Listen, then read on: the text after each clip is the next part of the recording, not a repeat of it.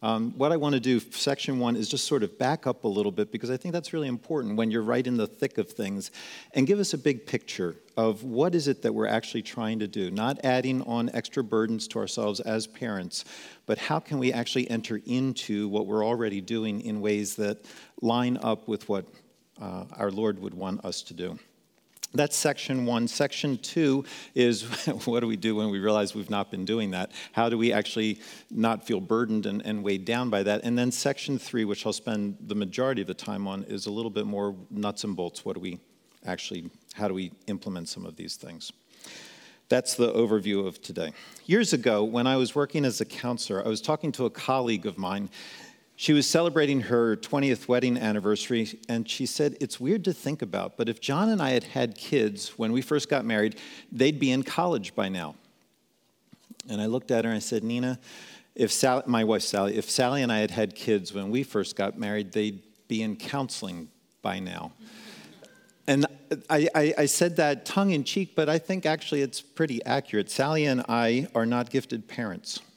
We did not long all of our lives to be parents. We did not come from abusive families. We came from relatively good ones. But our families did not train us to be parents, did not help us to think down the road of what we needed to do in order to think about parenting. And so we actually waited 5 years before we had kids, nervousness and all the rest of that. And God, in his kindness, took pity on this extremely scared couple and gave us one of the most difficult children as our first child. She didn't sleep, she didn't nap, she didn't eat, she didn't play. And so in my mind, I had this shelf of parenting books, and I took about half of them and just threw them in the trash because obviously they're not applicable to this child. Second child was a dream. I didn't know they had these because that was not our first experience. He actually ate. He took naps. He was fun to be around with. He played. And so I dug out the parenting books and started using them until he turned 4. At which point they went back in the trash because they didn't apply any longer. I didn't need to dig them out for the third child because he just didn't like me for about the first year. And so parenting him was relatively easy because Sally had to do all of that. Where are our kids now? 27, they'll almost be 25 and 22, now in the launch phase of their lives. It is nothing short of amazing to me, with all of the things that we did wrong, that we still have relationships with them. That they still reach out to us, they talk to us. It's a very strange day when Sally and I are not getting text messages from at least one or more of them. And a key component that I would think that went into why do we still have this is that because we have been intentionally inviting them into conversations all their lives, just filling their worlds with communication. There's this amazing thing, you've all experienced this, amazing thing that happens as you take care of kids. They start talking. They want to talk. First off, it's just babbling, but then they begin to engage you. And they're expressing themselves. They're expressing their desires, their wants, their likes, their dislikes. And you start having this interaction that goes both ways. You start to be able to talk with them. And that interaction is one of the primary ways that we build relationships that are enduring, not only with each other, but especially with our children. It's primary, but I would suggest that it's underrated. It's unnoticed. It's often undervalued, goes under the radar. And yet, if you back up and you think about the larger animal kingdom, you realize it really shouldn't, because this is really, really rare in the animal kingdom. We had a cat. We're cat people. Don't hold that against me. We had a cat once who chirped. It was kind of this trill. It lasted less than a second. It was very cute, very endearing. Had absolutely no idea most of the time what it meant. He would just wander around the house chirping. Our children don't chirp. They're different. And so early on, our daughter's between 1 and 2 years old. I come out of the office where I was working. She's sitting in her high chair. She looks incredibly cute. And so I bent down and I kissed the top of her head and I gave her a benediction. I said, kissable. Never had used that word before with anyone. And Cass smiles at me and immediately responds with her own never before heard request. She says to me, more kissable. And I laughed and kissed her again. Now, if you think about it, that's remarkable. She attached meaning to a word that was brand new to her. brand new to our household.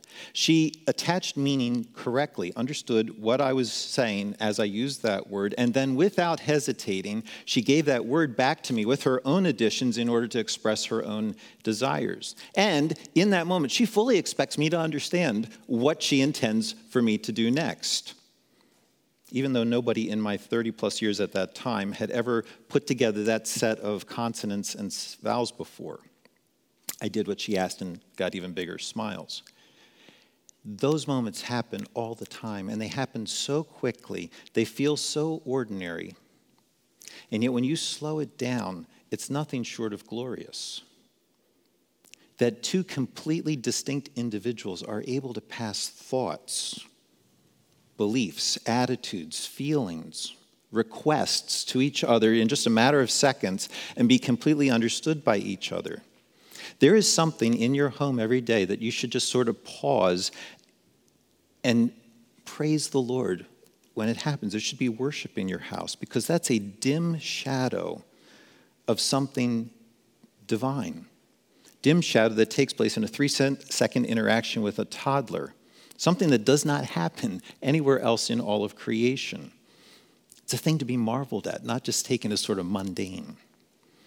It's amazing that I am able to make sense of the things I experience in life. It's amazing that I'm able to think about them, to reflect on them personally. It's amazing that I'm able to then use those thoughts to inform what I do next. What is that?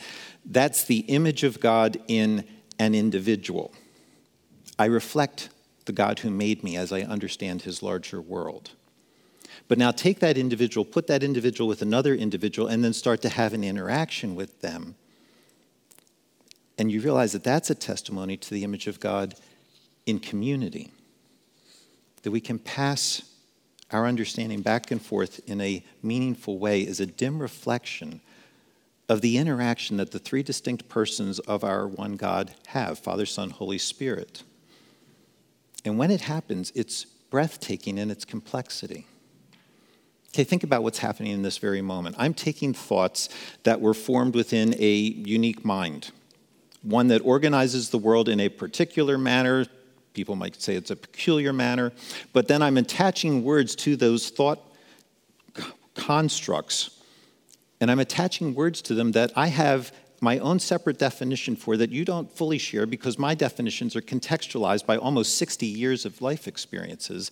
And then I'm offering those thoughts back to you who are processing those words through your set of life experiences organized by your own individual mental processes, and you think it's amazing that we ever understand anything that anyone ever says to us at all. It's amazing and it's glorious. It's a reflection of God that only exists when we're with each other. And it's a reflection of God that happens every day in your home. Let's think about God a little bit more in this way. God loves talking within himself. Each member of the Trinity is in this constant regular communication with the other two. If you read through the Old Testament, you catch little snatches of this conversation, even before the full-blown revelation that there are three persons in our one God. And so you can go back into Genesis, where God says, let us make humanity in our image. And you think, who's the us? There's conversation going on there. It's not talking to the angels. You're not made in the image of the angels. There's a conversation taking place within our God. Those scraps of conversation that you sort of start getting hints of, they tell you about this ongoing deep relationship, this one with rich contours that starts to really come to focus in the Gospels. And so you read where Jesus actively relates to his Father, spends long amounts of time with him, both talking, listening. The Holy Spirit also talks as he leads Jesus into the wilderness. He listens to Jesus so that he can later tell Jesus' friends what he's heard. And you start to get glimpses that there's an extended conversation taking place within our Godhead. The author of Hebrews strings together several instances of it. And not only is God conversing, but in God's opinion, the conversation is just too good to miss. So what does he do? He creates others to talk to, others to share a conversation with. And one of the very first things he does after creating human beings is he starts to communicate to them back in the Garden of Eden before it's ruined. I think again about what's going on there. Humanity was what before sin? They were flawless, faultless, but also ignorant. Adam and Eve did not know basic things about themselves. They didn't know that they were made in God's image. They didn't know that they were to find meaning and purpose by relating to Him. They didn't know that they were to fill the whole earth, to care for it like He does, like He would. They learned those things only when something happened. Something that was at the same time miraculous and mundane. What's the mundane? Someone spoke to them and told them those things. What's the miraculous? It was God who was doing the talking. And so in the garden, you have this picture where God is giving them information that they did not have, that they could not have obtained in any other kind of way. So what do you have? You have their ignorance there that is not tainted with sin. It's not the result of evil. It's immaturity. It's an innocent immaturity that was appropriate to their life experience. And that immaturity is only removed when what? When this older, wiser, more experienced person enters into their world with words. That's all he's doing. Words that then help them mature. Perfectly sinless, still ignorant. They needed to be taught. Those kinds of conversations, that's signaling what? Those are necessary conversations. They're necessary before the blindness and willfulness of sin. And you realize, wow, if they're necessary, then they are that much more essential after the fall into sin. And that's why one of the ways that we image Him is by speaking to our children like God speaks to us. So you start hearing that as you read through Scripture. After giving the 10 Commandments to the Israelites, which is what, again, God talking to His people, He's imparting wisdom, knowledge that they could not have if He doesn't extend Himself to them. After doing that, He tells them, Deuteronomy chapter 11, verse 19, you shall teach my commands to your children, talking of them when you are sitting in your house and when you're walking by the way and when you lie down and when you rise. You shall write them on the doorposts of your house and on your gates, that your days and the days of your children may be multiplied in the land that the Lord swore to your fathers to give them, as long as the heavens are above the earth. Let's summarize. What did He just say to them? He said, teach and talk everywhere. Verbally communicate, not simply what God says, but talk about how His words intersect with daily life. Intersect where? As you're at home, when you're out on the road, as you're sitting down, walking, as you're lying down, getting up. Talk so much that you do what? You fill your children's world with God's words so that your children start to get this sense of, oh, that's who God is. Whether your children accept or reject that God, that's not up to you. Your job is to make them very aware that this is the God who is, and this is His world. This is how He lives in His world and invites you to live in His world as well. And so the design that you see in humanity, by God's intention, each one of us enters this life knowing absolutely nothing. But then we're slowly brought to understand our world, understand our place in it through this very ordinary medium of people talking to us.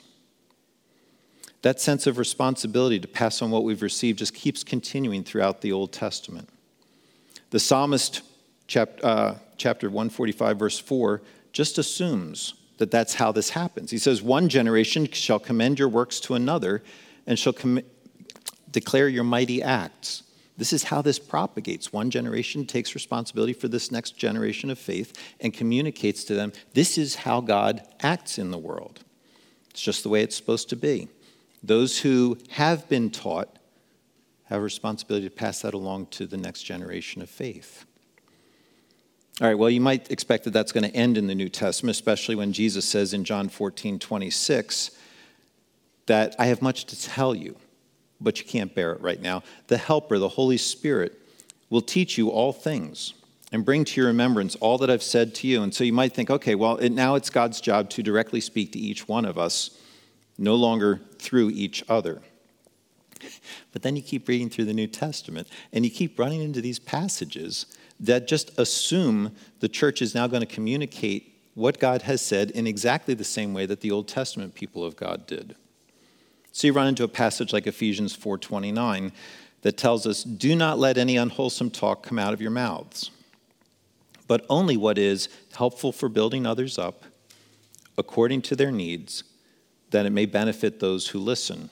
Or as the ESV puts it, that it may give grace to those who hear. How do we interact inside the larger church, in the family of God? We have these grace-based conversations with each other. We're to be embedded in them. Or you get a passage like Hebrews 3:13. "Encourage one another daily, as long as it is called today, so that none of you may be hardened by sin's deceitfulness." In that passage, a key antidote to sin, to the hardness of our own hearts, the key antidote is what? It's that we talk to each other. It's that we continue to have these conversations among ourselves. And so this is just the rhythm of the church. We are living in the midst of grace-oriented conversations. We think carefully about what others need to hear, and we hear from others who long to build us up and encourage us as we wrestle through sin and evil in this world. And so it's with the help of godly older believers over time that we then mature into responsible members of the church, who in turn then can nurture others. You think that's really odd? God entrusts our development to people who were once more ignorant than they are now, and he thinks that's a great idea. That's how he thinks the church moves forward in this world. That process of how we grow into what God has planned for us is so commonplace that you find it as a narrative in popular literature. You get stories of a novice. You can think here about the children of Narnia, the hobbits of Middle-earth, novices who are plunged into a world that is just so unfamiliar. They're floundering. They don't know what this world is like. They don't know how to respond. There's dangers out there. Future happiness hangs in the balance with each one of the decisions that these novices are making. And then slowly, each one starts to get a handle on what's going on. Start to figure out how to navigate, how to master the new experiences. Why? Because other people talk to them and explain to them, this is the world that has always been. This is the world that you just got dropped into. And these older people start to tell stories, give the world depth and feel. They instruct the novices. They correct the novices. They give them new lenses, new perspectives through which to view all of life.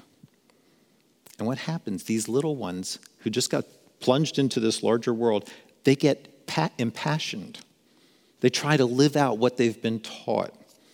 They grow up into more than they ever hoped they could be, all through the ordinariness of talk.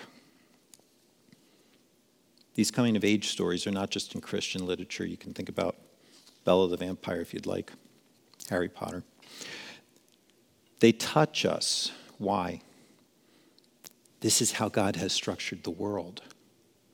And so as we hear these stories, we are seeing ourselves in them. At birth, we're all novices. We encounter this alien world that we learn piecemeal from people who have been here before us and who know more about it. And we develop our understandings of the world and our place in it one conversation at a time. That's true of humanity in general. It is more true of God's family in particular. And because your family is a building block of the church, it's essential for your family as well. So what are you trying to do with your children? You're trying to give content. Content that will orient your child, who's made in God's image, to God's world.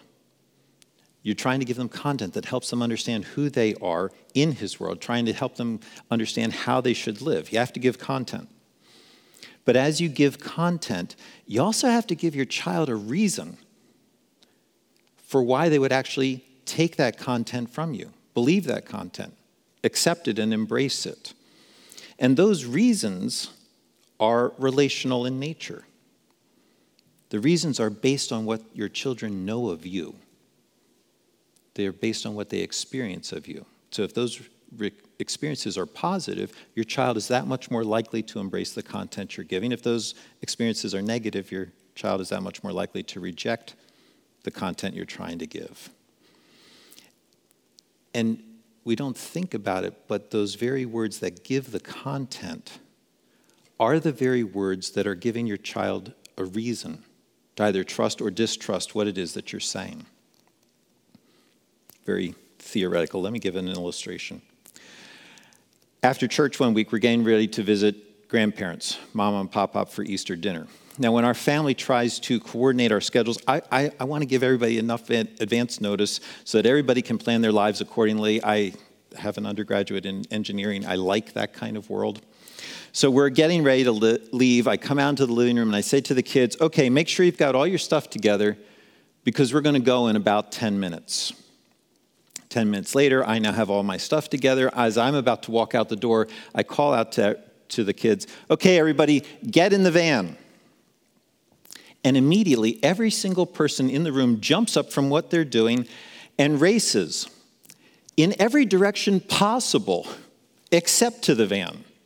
So this one runs to the bathroom, another one goes to get books and toys for the trip, someone else needed shoes, and I'm left there standing in the living room all by myself with nobody getting in the van. You don't have those experiences, I'm sure. That's a really important moment. Because what I do next, regardless of what I say or what I don't say, regardless of the content that I give or don't give, I'm going to communicate three things to my family. First thing I'm going to communicate is what I'm like as a person. Jesus tells us, Luke chapter 6, verse 45, the good person out of the good treasure of his heart produces good, and the evil person out of the evil treasure in his heart produces evil. For out of the abundance of the heart, the mouth speaks. What's inside of you will come out one way or another. Your mouth will speak. When you talk, what is it that you're communicating? It's not just content. You're communicating what's inside of you, what you value. And so whatever I say or don't say in that moment, I'm going to be telling my family, here's what's important to me, and here's what's not. Here's where my commitments lie. Here's what I think is essential in life. See, my words always tell you about me. They tell you about the invisible part of me that you can't see. I'm communicating all the time what I'm like inside. Second thing that I'm communicating, because I speak out of what I value, my words will always communicate the place that other people have in my world. And so what you hear or don't hear from me tells you how I value people. It tells you what I value them for. It tells you how I treat people, how I expect relationships to work. It tells you the role that I play in other people's lives, the role that I expect others to play in my life. In other words, what I say, what I'm about to say, tells you what a friendship with me is like. It tells you what I'm like personally, but it also tells you what I'm like relationally. Third thing that I'm communicating is I'm telling you about what the future is probably going to be like. I'm telling you that I will most likely treat you in the future pretty much like I just did. That I will probably use the words later, if nothing changes, like I'm using words right now. And in that sense, what I say or don't say has an implied invitation embedded in it. The invitation sounds something like this. Based on how you just experienced me with the words that I just used, would you like more of me? Would you like to keep having a friendship with me? Or have you had enough and you'd really rather be done with me? Now, here's the glorious and the hard part. You can't avoid the fact that you're issuing that invitation every time you use your mouth. Whether you say something or you don't say something, you're teaching people what you're like in a relationship, and then they are deciding on that basis whether or not a future relationship with you is something that they would really like or not like. Thinking about that future impact is so important as you deal with things in the present. See, I know that if my children experience me as harsh, strict, overbearing, joyless, gloomy, never satisfied, depressed, needy. If that's their experience of me, it's because I've communicated what I value and cherish deep inside is not them.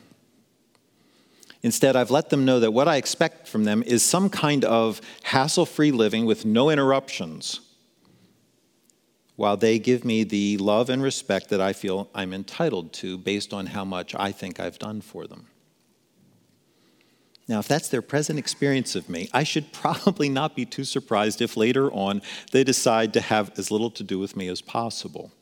You realize kids do that, right? They grow up. They are not as emotionally dependent on you. They're not as physically dependent on you. They become not as relationally dependent on you. They can find all of that somewhere else. If they're not experiencing me in the present as someone that they would like to have a relationship with, they will do that elsewhere. You think that just makes sense. Why would they want more of me when I've given them no good reason to want more? On the other hand, if they experience me as candid, frank, nurturing, caring, gentle, fun, direct, concerned, engaging, trustworthy, truthful, wise, those things flow from a different set of internal values on my part. And I've let them know that I am interested more in their well-being than I'm interested in my own ease and comfort. That I'm more interested in them in having an opportunity so that they could mature into all that God's made for them, ever intended them to be. Words that build that second kind of experience in the present imply what? Maybe there's more of that goodness if you keep having a friendship with me. I'll have given them a reason to stay connected. Now, please hear this, underline this piece. That future relationship is not guaranteed. You can't make that happen. That has to be something that comes from inside of them. But think for a moment, which is more likely, that they would want to continue a relationship based on that second nurturing, caring experience of me, or the first? Now, theory, I think, sounds pretty good. But in the moment when you're faced with a situation by your child, there are so many quick, bad decisions that you make with your words. I have a long list of them. For instance, when I'm standing alone in the living room after my family has scattered, when I told them to get in the van, there are a couple easy options for me to take. Option one, I can come down hard on people. I could stand there in the middle of the living room and yell, "I said get in the van, and I mean now!" I've tried that. Or I could follow people around, badgering and nagging them. What do you think you're doing? I know you heard me. What's wrong with you? Why don't you ever listen? Or you can ramp that up a little bit more strongly. Your problem is you never listen because you never care about anyone else other than yourself. List goes on of all of the heavy-handed tactics I've tried in the past. I could have used any of those in that moment. Now, what would happen if I went down that road one more time? Here's the worst part. It would probably work. They would probably drop what they're doing and get in the van, if for no other reason than simply to escape me. But there would also be silence, might be fear. Certainly they're going to resent being mistreated. There's going to be no relationship. They'll hate the way that I lead the family. And I will have taught them that authority in general is overbearing. That's all bad. There's something, however, that's much worse. And that is that I would communicate a false gospel. Because I engage them as what? I engage them as an image of God, as an ambassador of God. I engage them as God's representative. And so I would teach my family in that moment, this is the Jesus I know. Whenever I mess up, he's harsh, abusive, crushing. He can't stand it when I do something wrong because it upsets his agenda.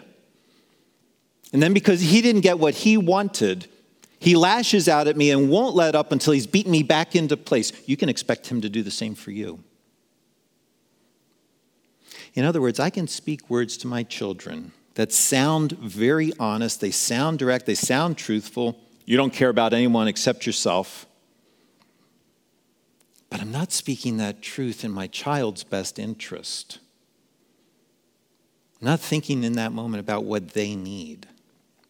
Instead, those words are being used, that truth, quotations, is only something I'm using to accomplish my agenda.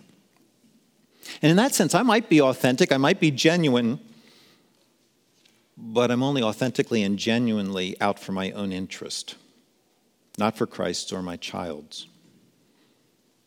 It's truthful speech in a sense, but it's truthful speech that has no concern for the other person. It's truth, what? Without love. What do we typically call words that are directed to speak in that kind of way? Words that highlight someone's failings or their weaknesses. Words that would hurt, words that would embarrass. We tend to call that sarcasm, criticism. What is that? That's a version of truth that tears people down. Which is not really truth, though, right? Because that's not truth like God speaks truth. When God speaks truth, he speaks it to make people stronger, not to make them weaker. That's all in that little half second there that I could go down with option one. Option two, just to give us the other end of the spectrum, it's just as bad. I could do nothing as I watch everyone scatter until they slowly trickle out to the van in their own good time. This time the dialogue is not external, it's words that I'm not saying, it's more internal, but it would be just as poisonous. This dialogue is more me whining to myself, no one ever listens to me. I do all the work around here. I provide for everyone else, I try to get things ready, I try to make things nice, but they don't care. I don't know why I even bother. The worst is there's nothing I can really do about it except put up with it till they grow up and move out. Guess I'll go sit in the van by myself and hope they don't make me wait too long this time.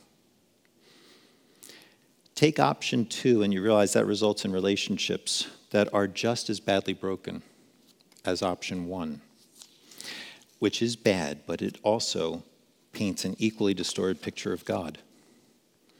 What does option two communicate about God? It says Jesus pulls away in self-pity whenever you hurt him. He doesn't like it when you ignore him, but he's relatively helpless. He has no real power, no real plan to help you, so he just pulls back and distances himself from you. Figures he has to guard his own heart since he has to put up with you being hopelessly broken. So go ahead, do whatever you like, whenever you like, just realize when you do, you're on your own. Now, in this option, I see the problem clearly, but I'm unwilling to speak honestly to anybody about it. When that happens, I don't really care about what's in my children's best interests either. See, if you're in trouble and I won't make the effort to help you see the problem, I really don't care about you because I care about something else more.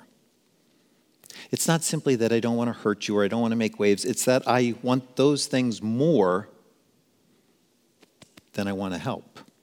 I want peace at all costs more than I want to see you built up and strengthened. I want that kind of peace more than I want to see you protected. I want hassle-free living for myself more than I want to see you becoming the person the Lord's given his life to produce. And you realize when that drives me, that's not love. What is it when someone knows what is true but won't say it out of fear? Call those things hypocrisy, mealy-mouthed sentimentality. This is love that keeps you from being strong. Therefore, it's not love. It's not real love. It's a fake. So when you see that truth without love tears people down and love without truth keeps them weak, you realize you really can't have truth or love unless what? Unless you have both of them at the same time. That's why Paul insists on putting them together in Ephesians 4:15. He says there that the Christian is always shooting for this third way of speaking that brings together truth and love at the same time. If you back up a few sentences in chapter 4, you'll get the context there. You can read that, verses 11 to 16 on your own. But he gives us the context. Here's why we speak truth in love. We do this, verses 11 to 12, because Jesus has given resources to us in the church. And he gives us resources because, verse 13, he has a goal. The goal that we would all grow up into the fullness of Christ. That we would mature in our faith. So that, verse 14, we don't stay like children who are unstable in our faith. And the way that we do this, the way that we mature, verse 15, is we speak the truth in love to each other, so that we grow to become in every respect the mature body of him who is the head, that is Christ. Paul's saying that if we want to grow and mature as believers and as the church, we have to talk to each other in this truth-love combination. He says that in this context, this kind of conversation is the means to our spiritual growth. Now, there are a lot of other passages in Scripture that tells us how do we grow in our faith. Scripture helps us grow. The indwelling of the Holy Spirit helps us grow. Growing through suffering, through prayer helps us grow. All of those things help us mature. But in this passage, the emphasis is on that common, ordinary, mundane activity of talking to each other. Vital for the church family as a whole that we speak the truth in love to each other, which means it's essential to your family as well. Now, when you realize that the goal is to have both truth and love, that's going to push each one of us probably. Some of us are going to need to work at being a little more truthful when we speak. Others of us are going to need to develop a little more compassion when we speak. So if you find yourself thinking about life, if you find yourself typically using truth that tears down, and if you want to see your kids mature with your conversations, you want to practice truth that builds up. One way of thinking about that is to say you want to develop as a person who encourages others. You want to develop as a person who sees what is true of your child, calls it out in such a way that it helps your child move in a positive direction. On the other hand, if you find yourself more typically holding your words back in a way that keeps people weak, you want to practice love that speaks up. And one way of talking about this is that you want to develop as someone who speaks honestly, a little more honestly with others for their sake. That's the vision, speaking truth in love so that you give your children a reason to embrace the content that you're saying. That's the big global picture, easy to say, hard to do. Why is that? One reason is that so few of us have experienced this kind of speech from the people around us. We haven't heard it from others. We don't have a sense of what this combination sounds like. Instead, maybe in our own families growing up or over the years, we've been taught to relate in certain ways when things happen. And so you already have these little voices in the back of your head that say, this is appropriate to say in moments like this. Say something that will threaten. Say something that will whine. Say something that will argue, that will debate, insult, complain, lash out, explain, defend. Yeah, that little voice, and it just feels normal in those moments to say those kinds of things because that's what you've heard over your lifetime. That's why even though you can see sometimes that speaking this way is those kinds of ways is guaranteed to drive people away, you still fall into it because that's just what you're used to. The truth here is that you can only give to others what you yourself have received. Does that mean that I'm doomed? Does that mean that you're doomed? If you and I were raised never hearing someone speak truth in love to us? And the answer is no. I'm not doomed just because I did not hear this kind of speech in my family. Here's the good news, and here's where a relationship with God becomes incredibly practical. Because God cares what you say to your child. And so the Bible's lots to say about how you talk to them, but before God tells you how to talk to others, he first assumes that you have to have that experience yourself. That you have to have that experience of someone who crafts every single word that he's ever said to you in order to build you up. And so God takes that responsibility on himself. That's why he calls himself our Father in heaven. It's as you live in a relationship with this gracious parent that you start to have a sense, oh, that's what grace sounds like. That gives me an idea of what I should be saying to the people around me. Because when God speaks to you in Scripture, he reveals the same three things that you do when you speak. As you read Scripture, you learn what God is like. You learn what he values. You learn that he values redemption, restoration, rescue. You learn what he's like inside. You also learn the place that you have in his world. You learn how he sees you and values you, loves you, wants to restore you. And as you have this regular interaction with him, he's giving you reasons to want more of him. Reasons to accept his invitation. Reasons to say, based on what I just heard from you, what you have brought to the table, I want more of you. I want a lot more of you. This is a good relationship to be in. And when that's been your experience, you long to pass that on to others. That's what happened in my living room on Easter afternoon. It would have been so easy to be harsh with my family or bitterly withdraw from them, and it is by God's grace. I chose a different option. It was a harder option, but one that was better. It was one that required me to step up and plead with my family to recognize that when I talk, I'm not just saying words, but I'm saying them for your benefit. And I need you to get on board with that reality that my words are for your good. Now, why did I choose that option? It's not because I'm a wonderful guy. I have plenty of spectacular failures. My family well knows this. I've exploded angrily in more times than I can count. I've pulled away in self-pity at least as many times. I'm not a wonderful person, but I have a wonderful God. A God who did not reject Adam and Eve when they rejected him. And a God who hasn't rejected me either. And that means something then. That means that afternoon in my living room, I'm not the only one there. I'm not alone. My God is there too, and he doesn't treat me the ways that I'm tempted to treat my family. In that moment, he doesn't abandon me. He doesn't drive me away from him. He's there with me that afternoon, still not treating me badly. And that means that regardless of what I do next, I lose nothing by trying to respond to them with grace. Even if everything goes south at that moment, my God's still going to treat me well. And so I stepped into the path of one of my little people. I held my palm up and I said, no, stop. What are you doing? I'm going to brush my hair. And you get the little edge in the voice. I told you earlier that we were leaving soon. Why didn't you get ready then? I was reading a book. So you were thinking about what you wanted to do or what I asked you to do? A little softer this time, what I wanted to do.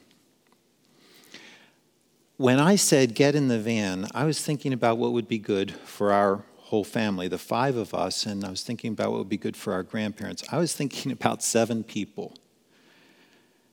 How many people were you thinking about? 1.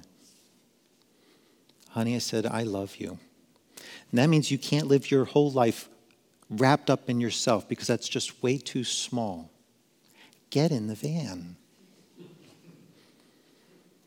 What did I do in that moment? I used the voice that God has given me to speak in such a way that I could quietly invite a little person to repent, to realign with Jesus, with his agenda, and then realign with the rest of us. This is one of those success stories. They don't all turn out this way. But what happened next really was amazing. This is not a parenting gimmick so that all of your dreams come true. But that little person piped up in the back of the van and said, hey, can we pray together?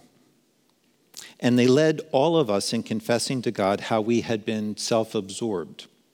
And that change of heart from that little person then rippled throughout the rest of the van. We spent the rest of the time actually engaged with each other, talking to each other, playing roadside games together.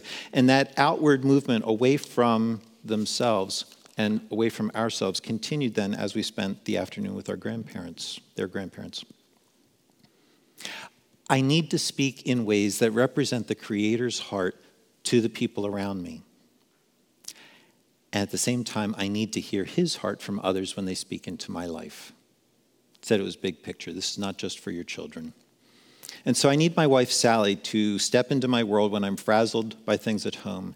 And I need her to say to me, I think you need to take a walk to get yourself right with the Lord so that you can live a little more patiently with us.